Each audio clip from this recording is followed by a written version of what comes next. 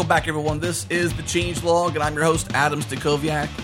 This is episode 149, and on today's show, we have some awesome guests from Facebook, Christopher Chedeau and Spencer Ahrens, both software engineers at Facebook on the React team. Got some great announcements today, too, as well. We talked about React, React Native, especially React Native going open source. The announcement came yesterday at Facebook's annual conference for developers, F8, as it's known. We also talked about Flux, Relay, and GraphQL in depth. Great conversation today with those guys from Facebook. We also had some awesome sponsors for the show, CodeShip, TopTal, and DigitalOcean.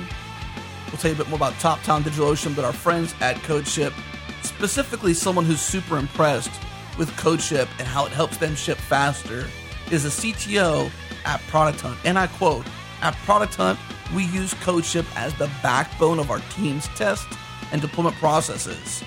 And Andreas has lots of great things to say about CodeShip and the way they help them perform, but specifically, they're using Parallel CI, a brand new feature that helps them deploy 10 times faster. And if you want you and your team to ship faster, you have to run your builds in parallel.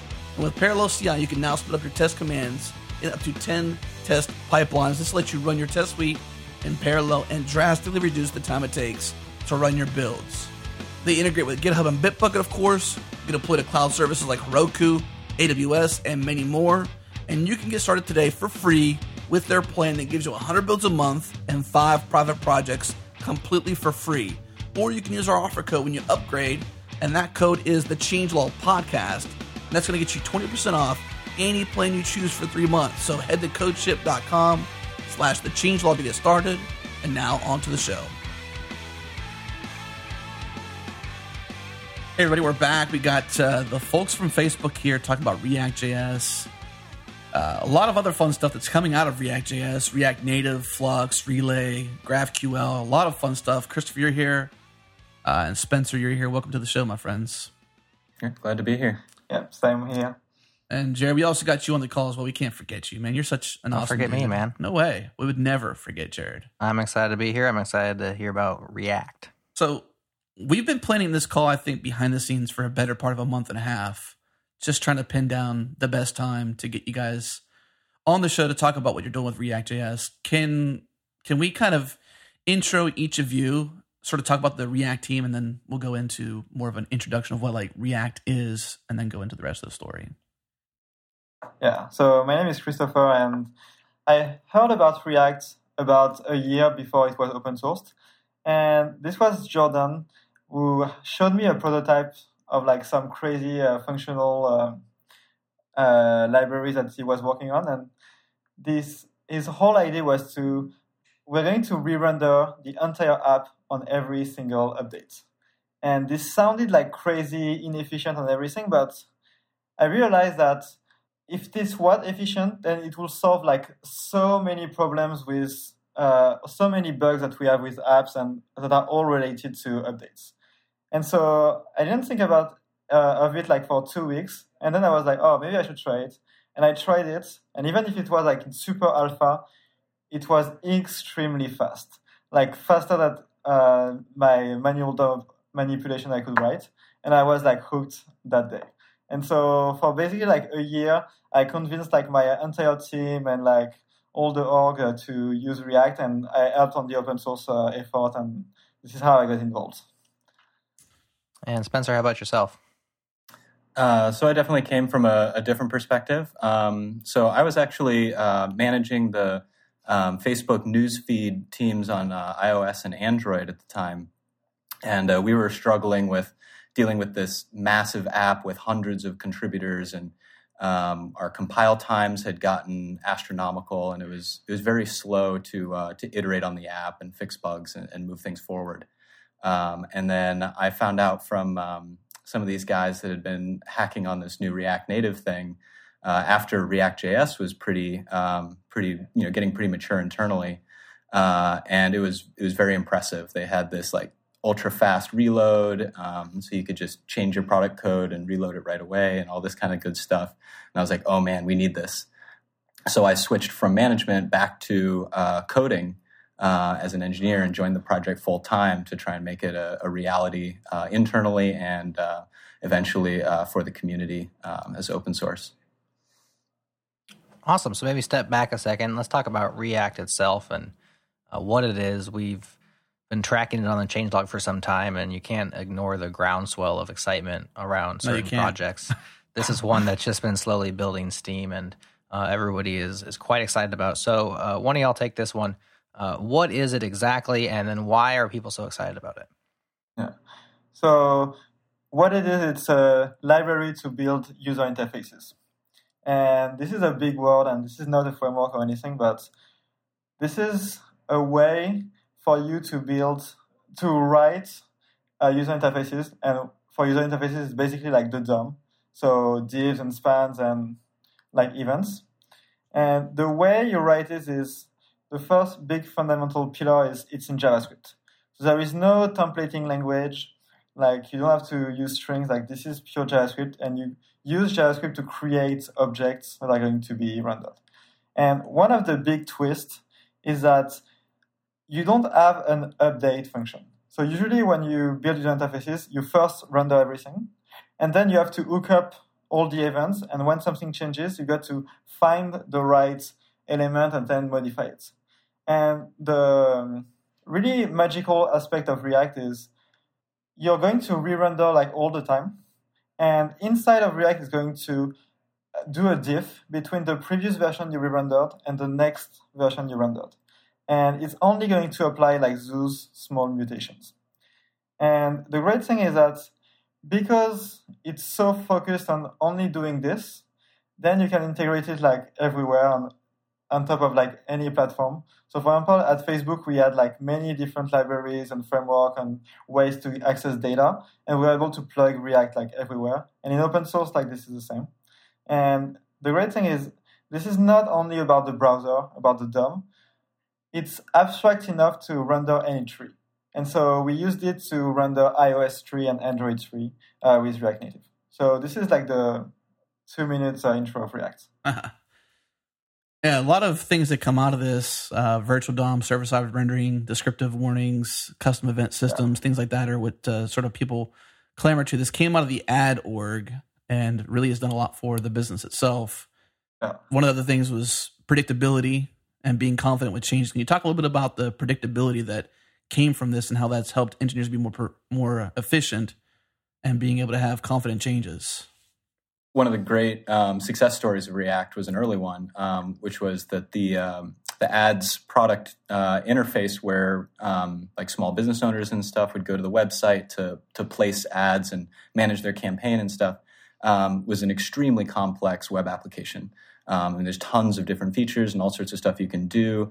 And it had turned into this giant labyrinth that was extremely difficult to change without causing some sort of side effect bug somewhere else in the application.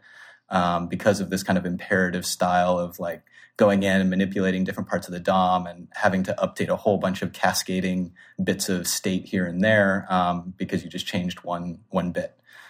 And so when the team basically rebuilt it in React, they found that their rate of new bugs being introduced had gone through the floor. So there was very few bugs coming into the system in the first place. And then also when a bug did come in, it was much easier to figure out what was going wrong and make a targeted fix really quickly. So bugs were resolved very quickly and without a lot of frustration. And then it even went to the point that new people coming into the company, very fresh, maybe straight out of college, actually felt comfortable in the code base because they could understand what was going on because this declarative nature and componentization of the code, they could say like, oh, this is clearly what's going to happen if I make this change. And they didn't have to, have years of experience with like the whole labyrinthine system in order to feel like they're not going to break something by jumping into the code and adding a feature or fixing a bug or something like that. So that helped the team grow and move a lot faster and make a much more stable product that our advertisers really appreciated. Yeah, that makes a lot of sense from an approachability standpoint for developers. I'm curious how designers take to it. People who are used to only working with HTML and CSS, because as you said, it's all JavaScript. components seem to break out really nicely. So in that regard, I think it would be more approachable perhaps than other systems. But how do you work a designer into the flow of working with React? Yeah, so one of the interesting things about Facebook is designers do not contribute to the code base. So designers do mocks and use Quartz Composer to do really nice interactivities, but they don't actually go in the code base and change things. So this has not been an issue at Facebook. But Instagram, which we acquired a few years ago, on the other side, the designers do change code regularly. And if you look at JSX and the component system, this looks familiar enough to be HTML. So they were basically able to jump in and make design changes really easily. And also, one of the things I think we should talk about is designers are not inferior people that cannot code. Sure. There's this notion that designer, if it's JavaScript, this is the end of the world. They cannot do anything. And this is not true. I would say the previous environment of developing environment was too hard. So you had to spend a lot of time trying to write JavaScript. And what we've tried to do with React is to make it as simple as possible. And this is not trying to do the lowest, trying to appeal the masses, but this is to try to make a really good engineer even more efficient. And using this approach, we found that it was making the library a lot more approachable, and designer didn't need weeks of training to be able to jump in the code base and change it. That makes sense. You mentioned JSX. Yeah. Can you unpack that for us? So JSX is a syntax extension for JavaScript that instead of doing function calls to render your application, you use brackets, angle brackets. That looks like HTML. So the origin of JSX is back in the days in PHP version of Facebook, we had a big security issue. So we used to use string concatenation in order to build the interface. And as you know, when you concatenate strings, it's super easy to introduce XSS vulnerabilities. We were basically just echoing out the strings. Yeah. And we couldn't solve this problem, and someone from the security team came up with this syntax extension from PHP. So instead of using string literals to write HTML, he augmented the syntax of PHP to write angle brackets and being able to add attributes. And the interesting thing about this is now, because it's inside of the syntax of the language, we know everything which is syntax is HTML and needs to be rendered as is, but everything else needs to be escaped. And so it solved all of the issues, all of the XSS vulnerability issues that were on the website. And so this was a big win for security. But it turned out that now that you have this PHP object to render those elements, now we are able to write custom tags, custom elements. And so this is how we started with all the component effort. And now we're using components and to render the PHP part of Facebook, the entire Facebook app. And afterward, we ported it to JavaScript, which is JSX and React. Is JSX an optional component, or is it a required piece of React? Yeah, it's optional. There's just a static transform that translates it into the actual function calls it's making behind the scenes. And so you can just call those directly if you want and skip the JSX. Okay, so there's a build step. Yep. Is that part of some tooling that you guys have released as well, or? Yep, there's a JSX binary that adds a transform step to do it. And the interesting thing is, because this is not required, then other languages that compile to JS, for example, ClojureScript or CoffeeScript, they're able to use React, but without the JSX part. And since React is really just a view layer, I haven't tried it myself, but it seems like you can fit it in with many other toolkits like an Angular or an Ember if you were so inclined. Is that fair to say? Yeah, you can definitely mix and match, and because also React components are componentized, you can kind of stick them into the tree wherever you want. So that's how it initially got adopted at Facebook, is that we had all this other crazy stuff going on, but you could be like, oh, I want to try this React thing, and you could just re-implement one little widget on your page, and they would play nice together. Yeah, that was cool. The initial implementation of React in Facebook was the comments feed, right? Yes. Yeah, so you can just pick a piece of the page and shove it in there, and kind of is isolated. That makes it really easy to pick it up and give it a shot without having to go whole hog into it. Yeah, definitely. Sure. And also, like, it's at 2 level, so you can embed it anywhere you want. But inside of React, you can also make a component that is just a jQuery plugin or like some arbitrary node. So you can like plug it in. You can have your custom code base on top of React and below React as well. Awesome. Well, I want to ask you about React Native. We're pretty excited about it, but let's pause first, hear a word from a sponsor, and when we get back, we'll talk about React Native. I want to share a more personal note today with you about our awesome sponsor, TopTal. You've heard us talk about TopTal several times. For long-time listeners, you know that TopTal has been supporting the show for the better part of a year to a year and a half now. If you want to go to their website while I'm talking here, it's toptal.com. It's one of the best places to work as a freelance software developer. We've been working with TopTal, like I said, for about a year and a half now. And over this year and a half, I've gotten to know their co-founder, Brendan, very, very well. I love what they're doing for the software development community. They care deeply about software developers having awesome engagements to work on. And they also care about awesome engagements, having really awesome software engineers to work with them. So they really make the marriage between a business with great opportunities and an engineer needing great opportunities to work on. They make that marriage possible. Well, we took our relationship to the next level and went there ourselves. We're building something very cool behind the scenes here at the Changelog to power the future of what we're becoming. You're going to love what we're doing. We hired a software engineer through TopTal. His name's Rafael. So if you're a member and you're in the members only Slack room, say hi to Rafael. He's in there. But I wanted to tell you just how deeply we care about our relationship with TopTal and how much we trust who they are. And if you're freelancing right now as a software developer and you're looking for a way to work with top clients, maybe even us, on projects that are interesting to you, challenging, and using the technologies you want to use, I will go as far to say that TopTal is the place for you. Head to toptal.com/developers. That's toptal.com/developers to learn more and tell them the Changelog sent you. So you mentioned earlier that you have these components, you have this declarative way of defining the components, and you've kind of abstracted that away from the actual rendering. And what falls out from that is the ability to render not just to the DOM, but to other view layers.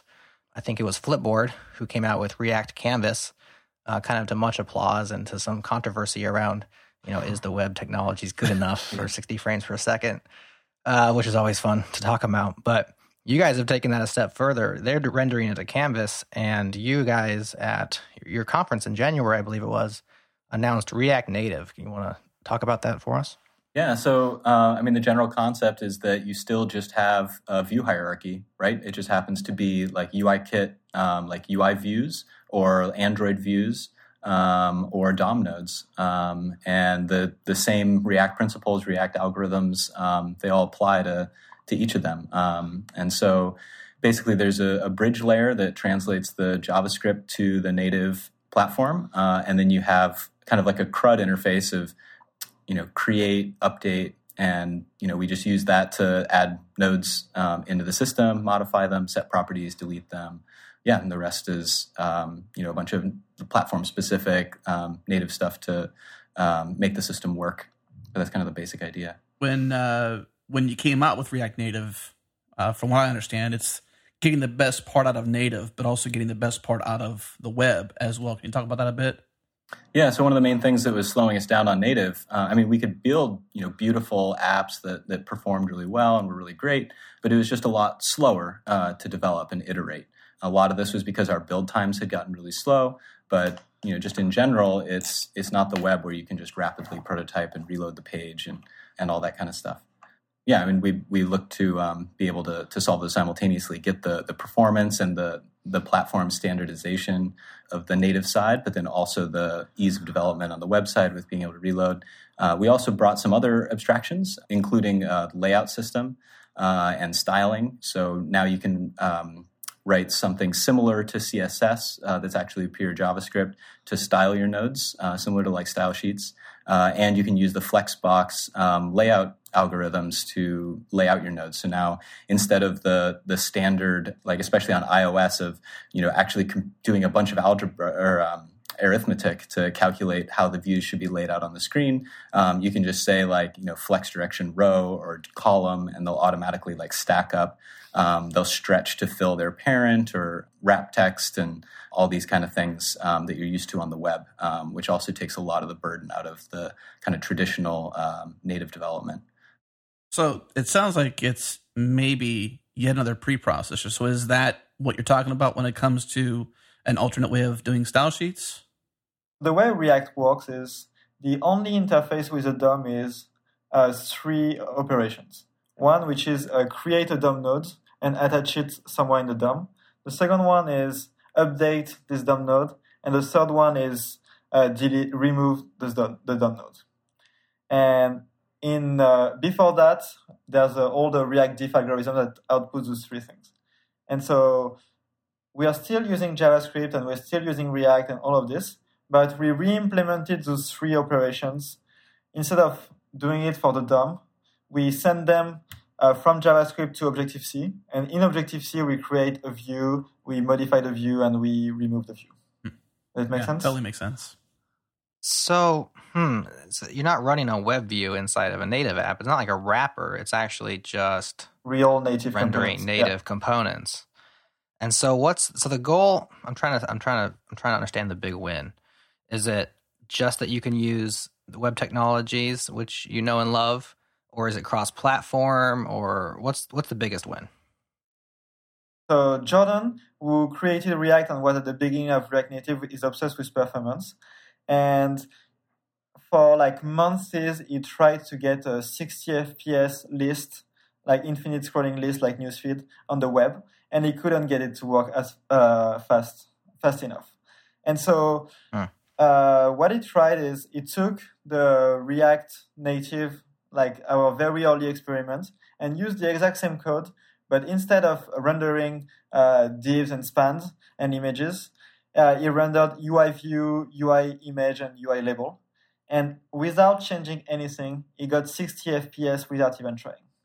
And so this is how like the project really, really started. We had a confirmation that the browser is not like fast enough. This is like how it started. And then we were able to get a lot of wins because it turns out that all of the native UI components from iOS are extremely well designed and well made, and like all the gestures are right and are very high quality. And while it's theoretically possible to implement those on the web, like I've never seen anyone do it as well as the native counterparts. And so by being able to reuse them by default, this is a big win for the project. And it's also interesting because I would say it's a broken glass effect.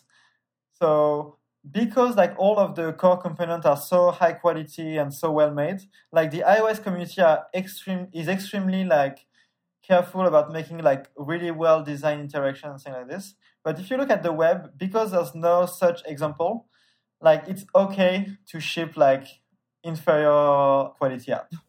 And we've seen this like even at Facebook, like on the website, like we could make it a lot better, but we haven't done so because like we were not pushed far enough by the platform and the like mentality and the ecosystem. So you're saying the web has some broken windows, and so we're all just kind of adjusting to fit that ecosystem. You also asked about that resonates definitely. A little bit. You also asked about the cross-platform nature. Yes, yeah. So one of the big advantages we've seen is that now there's one unified development experience, independent of what platform you're running on. So you learn JavaScript, you learn React, and you learn some of these like style sheet concepts and abstractions, and that travels with you to whatever platform you're working on. Of course, the platforms also have a lot of platform-specific idioms, right? So the actual design and the way the app like looks and feels and the way navigation works and those kind of things are unique. But now the actual code that you're writing and the way you're working and the tools that you're using are much more consistent. And so you can have the same developers more easily moving between platforms as they build out a similar experience on multiple devices or operating systems or what have you. We also have the flexibility that we can reshare whichever code we'd like to. It very rarely makes sense to share all of the code, but like the lower levels of application logic, like business logic, is usually the same, and it's decoupled from the view layer, right? And so that code can all just be shared across the applications, and then you can decide, where in the stack you want to re-implement the presentation. And so we've actually been able to move around pretty quickly across platforms without spinning up more specialized people that know the intricacies of the Android runtime and all that kind of stuff. Yeah, and also I want to add something on this, which is if like people like I was on the Follows team, and we had one big issue, which was that developers on iOS could not write anything on Android, could not write anything on the web. So we had, whenever we wanted to do like a new feature, we had to staff 3 different people to work on the exact same thing. And the issue with this is now it makes like silos. So now like there's iOS engineers that are thinking about iOS and like this mentality, and they don't talk to Android engineers and they don't talk to web engineers. And so not only it takes 3 times the amount of energy to build features, but you also like get a lot less communication between zoos, and like they get further apart. And this is not good because now it's you're putting people at war between each others. Like now, instead of like having everyone wanted to like build the best product, now you're going to compare between iOS and Android. I'm the best, and also as a mentality effect, if it's not really fun to implement the same thing as someone else. Because like you want to do like something unique, and now like if you think it's best, now you've got to convince the 2 other people that they also should do that, and so like it causes like a lot of issues, like people issues. Well, then you can't just you have to have so many people to implement a single feature simply because of platform differences. You're not really trying to do it right once, run everywhere kind of situation, which is what Tom said in his keynote. You're really trying to do, everyone understands how to use React, and React can work everywhere. So it's not like write once, put it everywhere. It's more like learn it once and then do it everywhere. Write it everywhere. Yeah. Exactly. So, which really, sorry.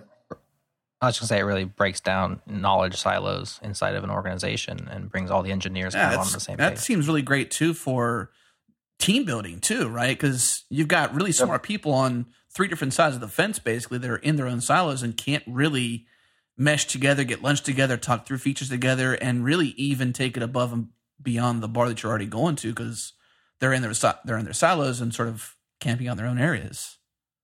Yeah, and those experts also tend to be more fragmented themselves because now you're spreading the products across more people because you have the platform-specific verticals, right?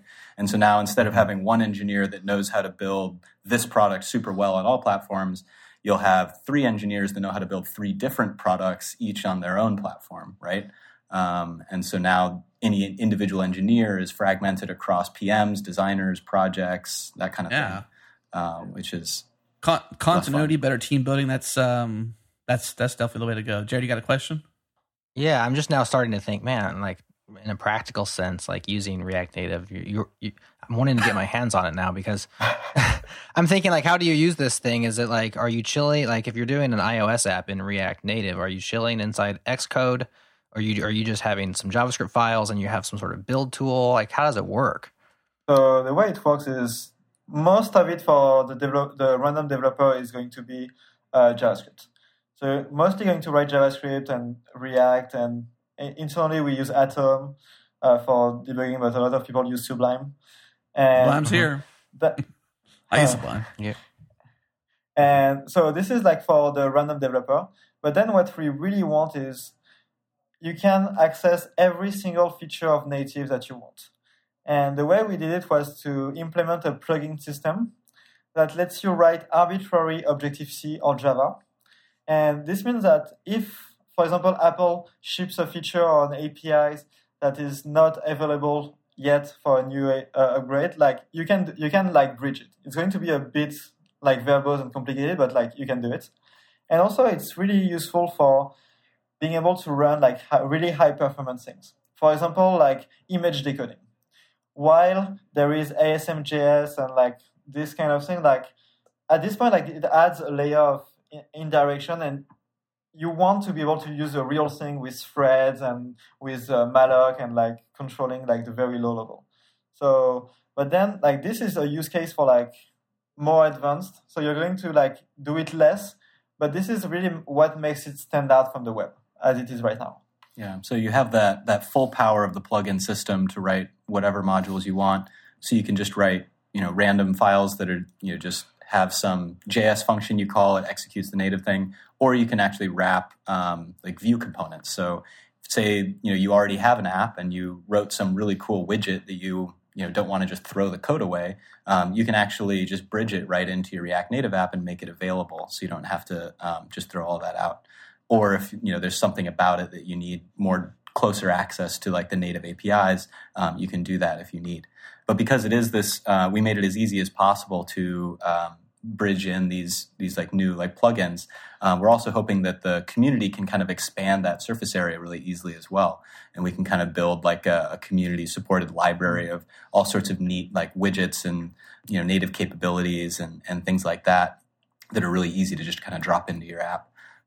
Well, now that we got pretty much everybody excited about that, let's get them excited about something else as well. You've got some dates coming up that are pretty important to you. What's going to happen on those days, and what's so important to you? Yeah, so yesterday we open sourced React Native. So as of today, like you should be able to like just go on GitHub and npm install and like start to use it.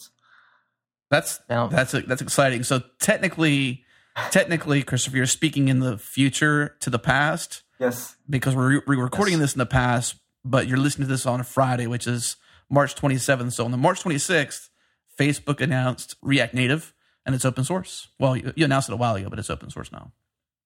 Yeah, you guys announced it back in January, and here we are in March. It seems like, was there just some cleanup that had to be done, some extraction that you had to pull it out? Yeah, so the story behind this is we organized a React.js conf, and we had no plan of like open sourcing React Native. And we were like, we wanted to open source it at some point, but like we were not ready.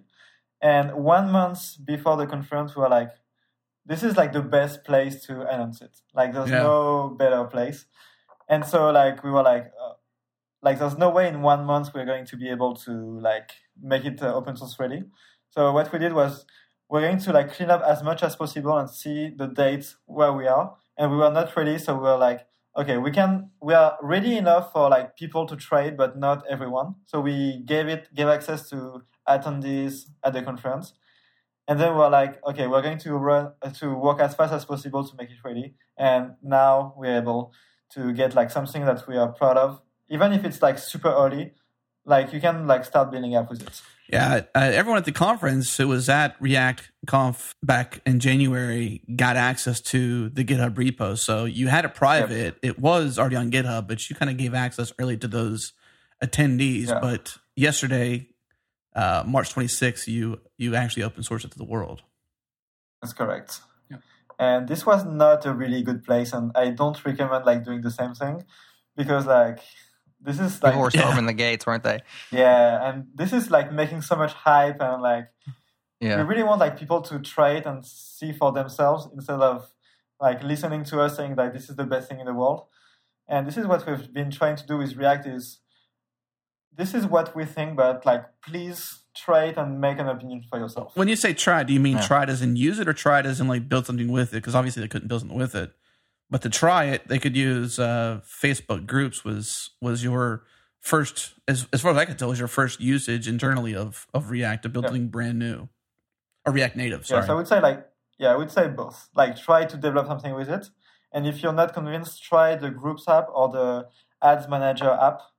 And one interesting thing about the Groups app is it's half React Native and it's half Objective, like just normal Objective-C.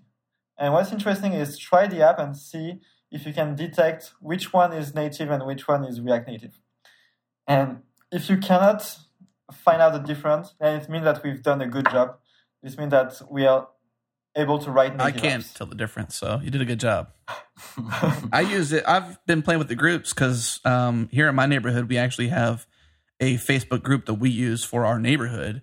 And it's amazing. You know, it's good for getting to know your neighbor for one, and just kind of keeping in touch with what's going on in the neighborhood. But me and my wife were always on it, just kind of keeping up with our neighbors and whatnot. So that's one of the groups that I use quite a bit on Facebook. So I was like, it's a good thing. And I've been using it for a couple of days now and really been enjoying the push notifications. And I can't tell that it's a half and half app at all. Well, thanks. That's the goal. I think one of the reasons why people got so excited is that, you know, this is not an R&D project. I mean, it started off as one a while back, but one thing that I appreciate about what you guys do over there at Facebook with your open source is, you know, you do wait and you do use it in production, and you kind of, you know, the term is dog fooding. Of course, we've heard that plenty of times, but you're actually like, you have production apps that use React Native. This is not like, hey, this might be a thing that works. It's like, nope, this is really a thing that works and we're using it. And so that makes the announcement so much more tangible, and people want to get their hands on it because you can actually do production things with that today. Yeah, and that's super exciting. We have a very firm commitment to our open source portfolio to only launch things that we really believe are very useful, work well, at least for our internal use cases, but also that we think will be useful to the community as well. And so, you know, React Native is one of those. If we ended up not using it internally, we wouldn't have open sourced it because, you know, there must have been something not quite there about it. Uh-huh. Paper doesn't use React Native, does it?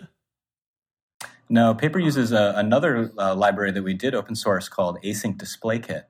And so that came before React Native was even a thing at all internally. And actually React Native is starting to think of a lot of like similar optimizations that we can make inspired by the Async Display Kit open source library. For example, one of the things that traditionally makes apps slow or drop frames or whatever is doing the layout synchronously on the UI thread. And if you have a lot of complex layout to compute, it can take longer than one frame, and then you miss your frame deadline and drop a frame. What Async Display Kit did for Paper is make it really easy to compute your layout on a separate thread and allocate nodes and do all this kind of stuff in the background without blocking your UI thread.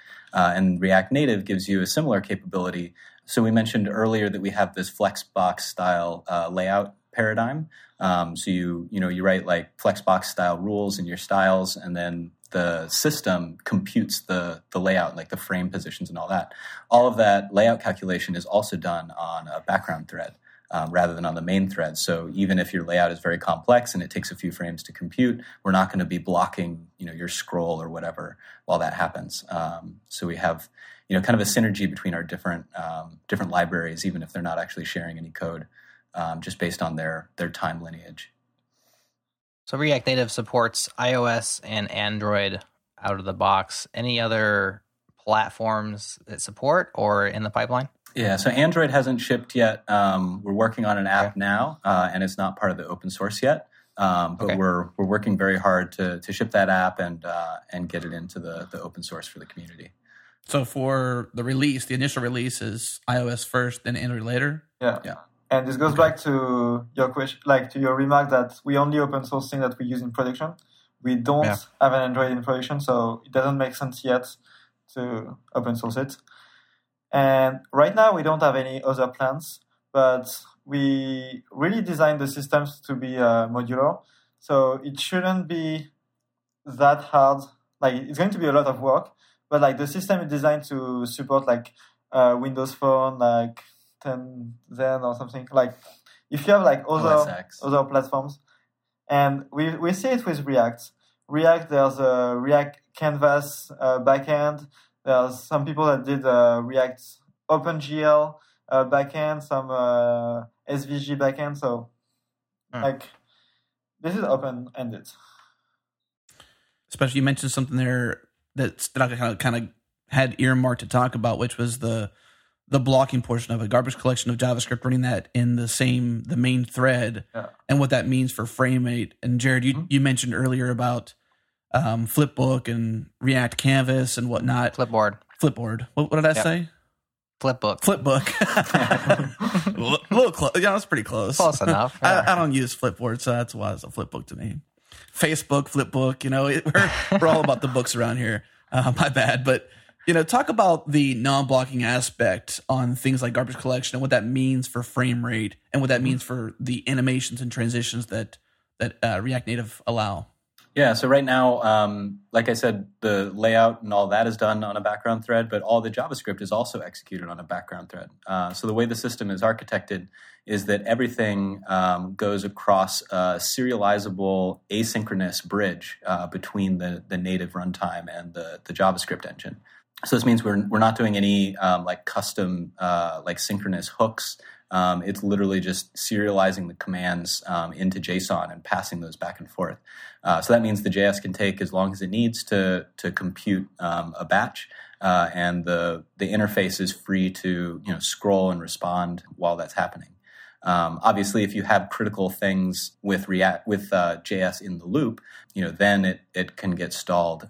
And right now, we've done a lot to make sure that's not the case, but we'd like to actually lift that restriction and potentially introduce some multi-threaded JavaScript architectures and some other optimizations there so that we can make it a little bit easier to run critical sections in your JavaScript. And also, you mentioned garbage collection, and we were super afraid at the beginning that, we're using JavaScript, we're going to be hit by the garbage collector. But it turns out this has never been an issue so far. Like, we've never dropped a frame because of it. And one of the reasons is we're using JavaScript core, and it has a multi-threaded garbage collector, and it's concurrent so that your JavaScript can run, and the garbage collection is going to run at the same time. It's not going to block, except for the sweep phase. But the sweep phase is chunked and has a deadline limit. So in practice, this hasn't been an issue. That's good to mention that, because the show just before this, episode 148, Jared wasn't on the call, but I had a call on the topic of Go with Andrew Geron, and one of the things they're doing with Go is opening up to going to mobile, more or less, iOS and Android support. And one of the things we talked about was the concurrency in Go and garbage collection and the importance of that, and how that sort of pauses the application or pauses that thread, and even for a few milliseconds of 10 milliseconds. Yep. And then that provides that pause that sort of drops your frame rate. Next thing you know, your transitions aren't the way they should be. Your animations get blocked, and you have sort of a kludgy UI and a kludgy UX. So that's a pretty important feature there.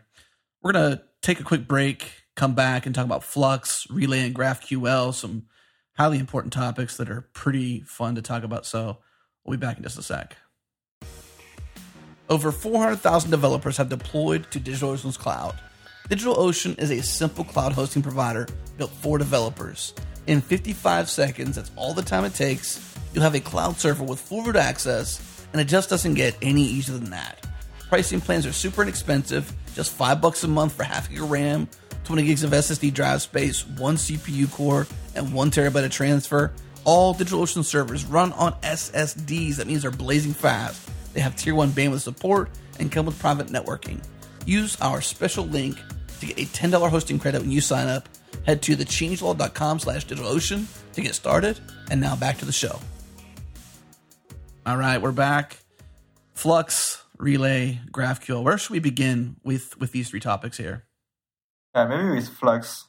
So the history of Flux is the team that was working on chat. They had one big issue, which was updates were out of sync. So, for example, you had a notification, a chat notification, someone sent a message, and you need to update the chat tab at the bottom right of the screen, and the buddy list at the right of the screen, and the notification icon, and many other places in the UI. And the way it was organized before, it's anytime there was an update, you needed manually in the code to go to all of those places and modify the DOM nodes. And this was horrible because things were getting out of sync and all the time, and it was super hard to know why and to troubleshoot the issues. And so the idea that they had is we're going to have a centralized place where we're going to have all our data, and we're going to use something called a one-way data flow. So instead of having like the model that talks to the view, that talks to the model, that talks to the controller, and like in all of those places, there's going to be only one way to do it. When the view, there's an event on the view that changes, you're going to send an action to the model, and the model is going to call the view again. And like it only goes in this one direction. And it solved like all of their issue.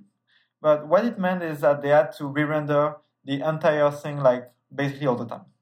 And in parallel, there was this React library that we were working on at Facebook, which was like, we're going to re-render everything all the time and it's going to be fast enough.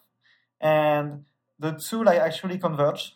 So, and they were a good fit together. So you can use like the one-way data flow architecture of Flux with React to render, and they work like really well together.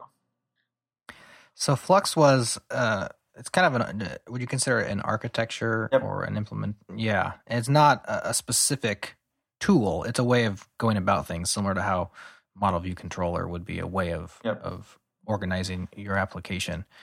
That being said, you guys, Flux is the thing that you guys do with your web apps, your React apps.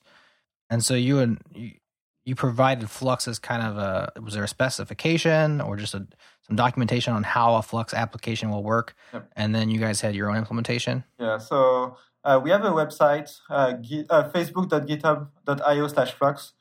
And we have only one part of like source code, which is a dispatcher. And then the rest is like documentation of how we design the system internally.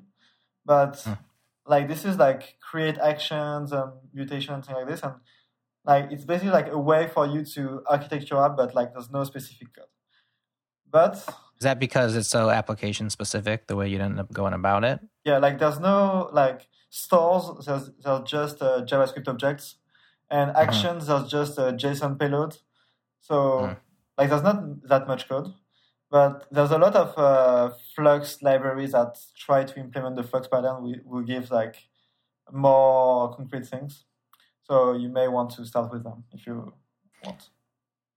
Yeah, there's a whole list of them. Yahoo has one. Yeah. The best thing about these is the names that came out of it. So you got Flux, you got Reflux, Flumix, Marty.js, of course, McFly, Material Flux. You got a whole ecosystem of Flux implementations. And in fact, I think we even covered in Weekly a Flux comparison, which is a repo on GitHub. If you search Flux-comparison, a guy who basically went and implemented the same app across all these different Fluxes. So vibrant ecosystem of Flux, isn't there not? Yeah, the interesting thing is, so when we open source React, like we just said like, oh, we're using like this internally, like Flux, and on IRC we were talking about it, but like we didn't care that much because we just wanted to focus on the view. But like the demand was so crazy, and so one engineer at Facebook like just did a blog post about Flux, just saying like how it's working, so that people can have a reference, and like everybody jumped on it. Like this was like if Facebook was the messiah, and like this was the way to go. So. I would say like this went a bit overboard, and so this is how we are doing it, and it's working well, and we hope it's going to work well for you. But like again, like we don't know your specific use case. Yeah, and then you guys shortly thereafter started talking about another thing, which seems to be, I don't know if you call it a spiritual successor or maybe just inspired by Flux. This is actually a framework now. This is not just an architecture. It's called Relay, an unreleased framework announced probably around the same time as React Native, which appears to be kind of doing the same stuff that Flux, is architected to do as far as actions, data fetching, so on. So a lot Can you talk about Relay? Yeah, a lot of the philosophies are very similar, right? It has the one-way data flow and these kind of things, having the centralized store for all your data. But one of the problems we ran into with the Flux architecture was keeping our client and server code in sync, right? So especially like the way our like chat system was engineered, is that basically the server endpoint, there's just one, would basically have to prepare all of the data that the client could potentially want, right? And package that all up and then ship it down to the client in one big bundle. And if you changed anything on the client, it was very difficult to make certain that that data is going to be available from the server. And then when you're looking at the server, like, oh man, we're fetching all this stuff. Like, is some of this wasteful? Can we get rid of it? It was very difficult to make sure that that piece of data is never going to be accessed by the client. Right. And so keeping those in sync was very difficult, and it led to bloating the responses because in order to be safe and make sure we didn't introduce bugs, we were more conservative with removing data from the payload. And so what Relay, which is tightly coupled to GraphQL, enables us to do is that the client actually specifies every single piece of data that it wants with the query. And so it basically requests it explicitly from the server, like, I want, the actor, and I want their name, and I want their hometown and their phone number, but I don't care about their birthday or whatever, right? And then the server can prepare that request specifically for that client and send it exactly what it asked for. And so now the overfetching problem is gone, the synchronization problem is gone, and the interaction there ends up being a lot more efficient and easier to work with. What that also means... it kind of acts as a wrapper around the React component, right? And so because of that, it's just waiting on that data. It's kind of a prerequisite for the component to render. So React can basically just chill there, wait till it's all resolved, and then finally render. You shake out a lot of complexity in dealing with transition states and loading spinners and stuff like that, right? Exactly, yeah. The React component declares exactly what data it needs from the server, and then the Relay framework makes sure that all of the different components that are going to be rendered together in that page load or that view, it combines all of their data fetching into one query and then fetches that in a batch. And then it also manages updates and all these kind of things. So if if you're doing an infinitely scrolling list and you want to scroll load some more data, it'll handle fetch, changing the cursors for the query and appending that data and then updating only the components that need the updated data and things like that. So, and you say it's tied to GraphQL, which to me I think is you have REST and then you have this other way of querying an API. Yeah. So the idea behind GraphQL is, so the REST endpoint, it gives you the path to an element, but it doesn't say what attributes you want from the element. And so what GraphQL does is it lets you specify the path, the exact set of attributes that you want. And another benefit of GraphQL is, by nature, this is hierarchical. So you can deep down, you can deep down many times, and it solves the problem called N+1 fetching problem. So if you want to fetch a list, and then each element of the list, and for each element, another list, if you are using the traditional REST endpoint, you first need to fetch the list, and then do 20 queries for each element, and then for each element do 20 other queries. And GraphQL makes it all go into one single query. So whereas you normally would get a singular REST resource, this is like grabbing a tree, basically. Yeah. And you get it all in one query, which is great for performance. Yeah. Is GraphQL what you guys just came up with that? Is this is there prior art or is this in the wild out there? So the history of GraphQL is when we re-implemented the iOS app from web to native, we needed a way to fetch data, and what we needed was to get a JSON, and the engineers working on GraphQL that invented them saying oh, but I know I want this JSON. So what I'm going to do is just going to remove all the values and keep the shape. And they decided that this was GraphQL. And this is as simple as this. And they've been using it on the newsfeed iOS for 3 years now.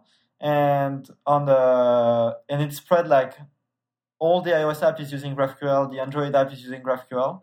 And the reason why we didn't talk about it yet is because if you want to implement GraphQL, you need to change your entire backend, because now your backend has to talk GraphQL.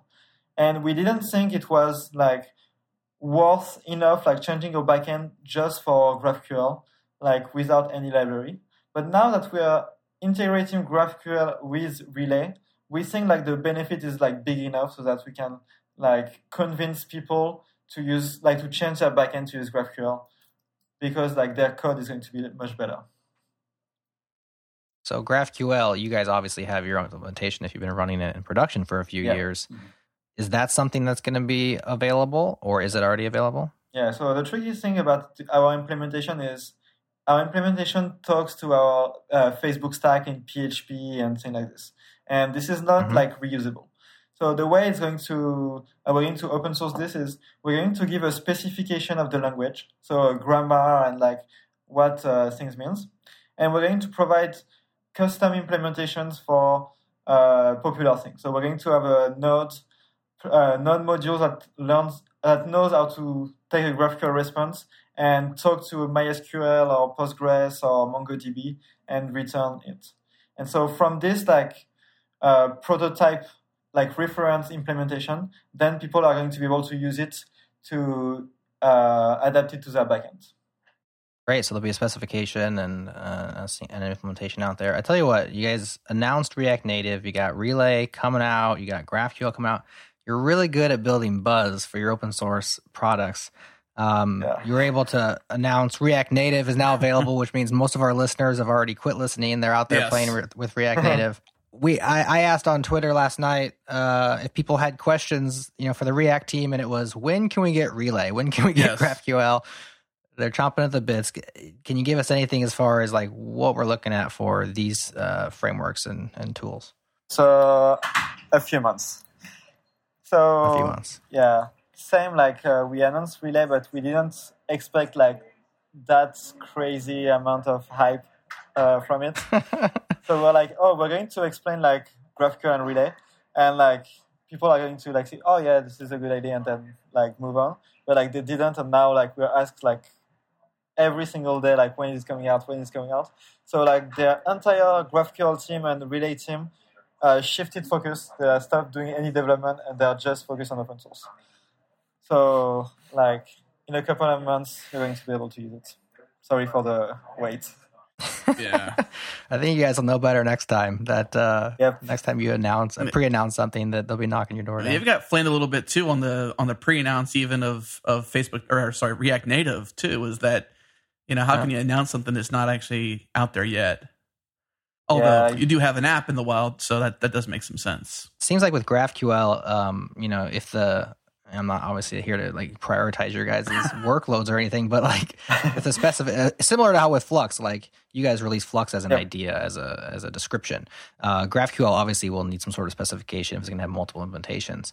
If the specification could at least be put up front as far as that, then other people could hop on it, because obviously everybody has their own backend stacks and data stores, so we could start having that ecosystem similar to Flux's perhaps while we wait for your guys' canonical implementation. Yeah, that's definitely the first step, and the guys are working on coming up with the full spec for the language.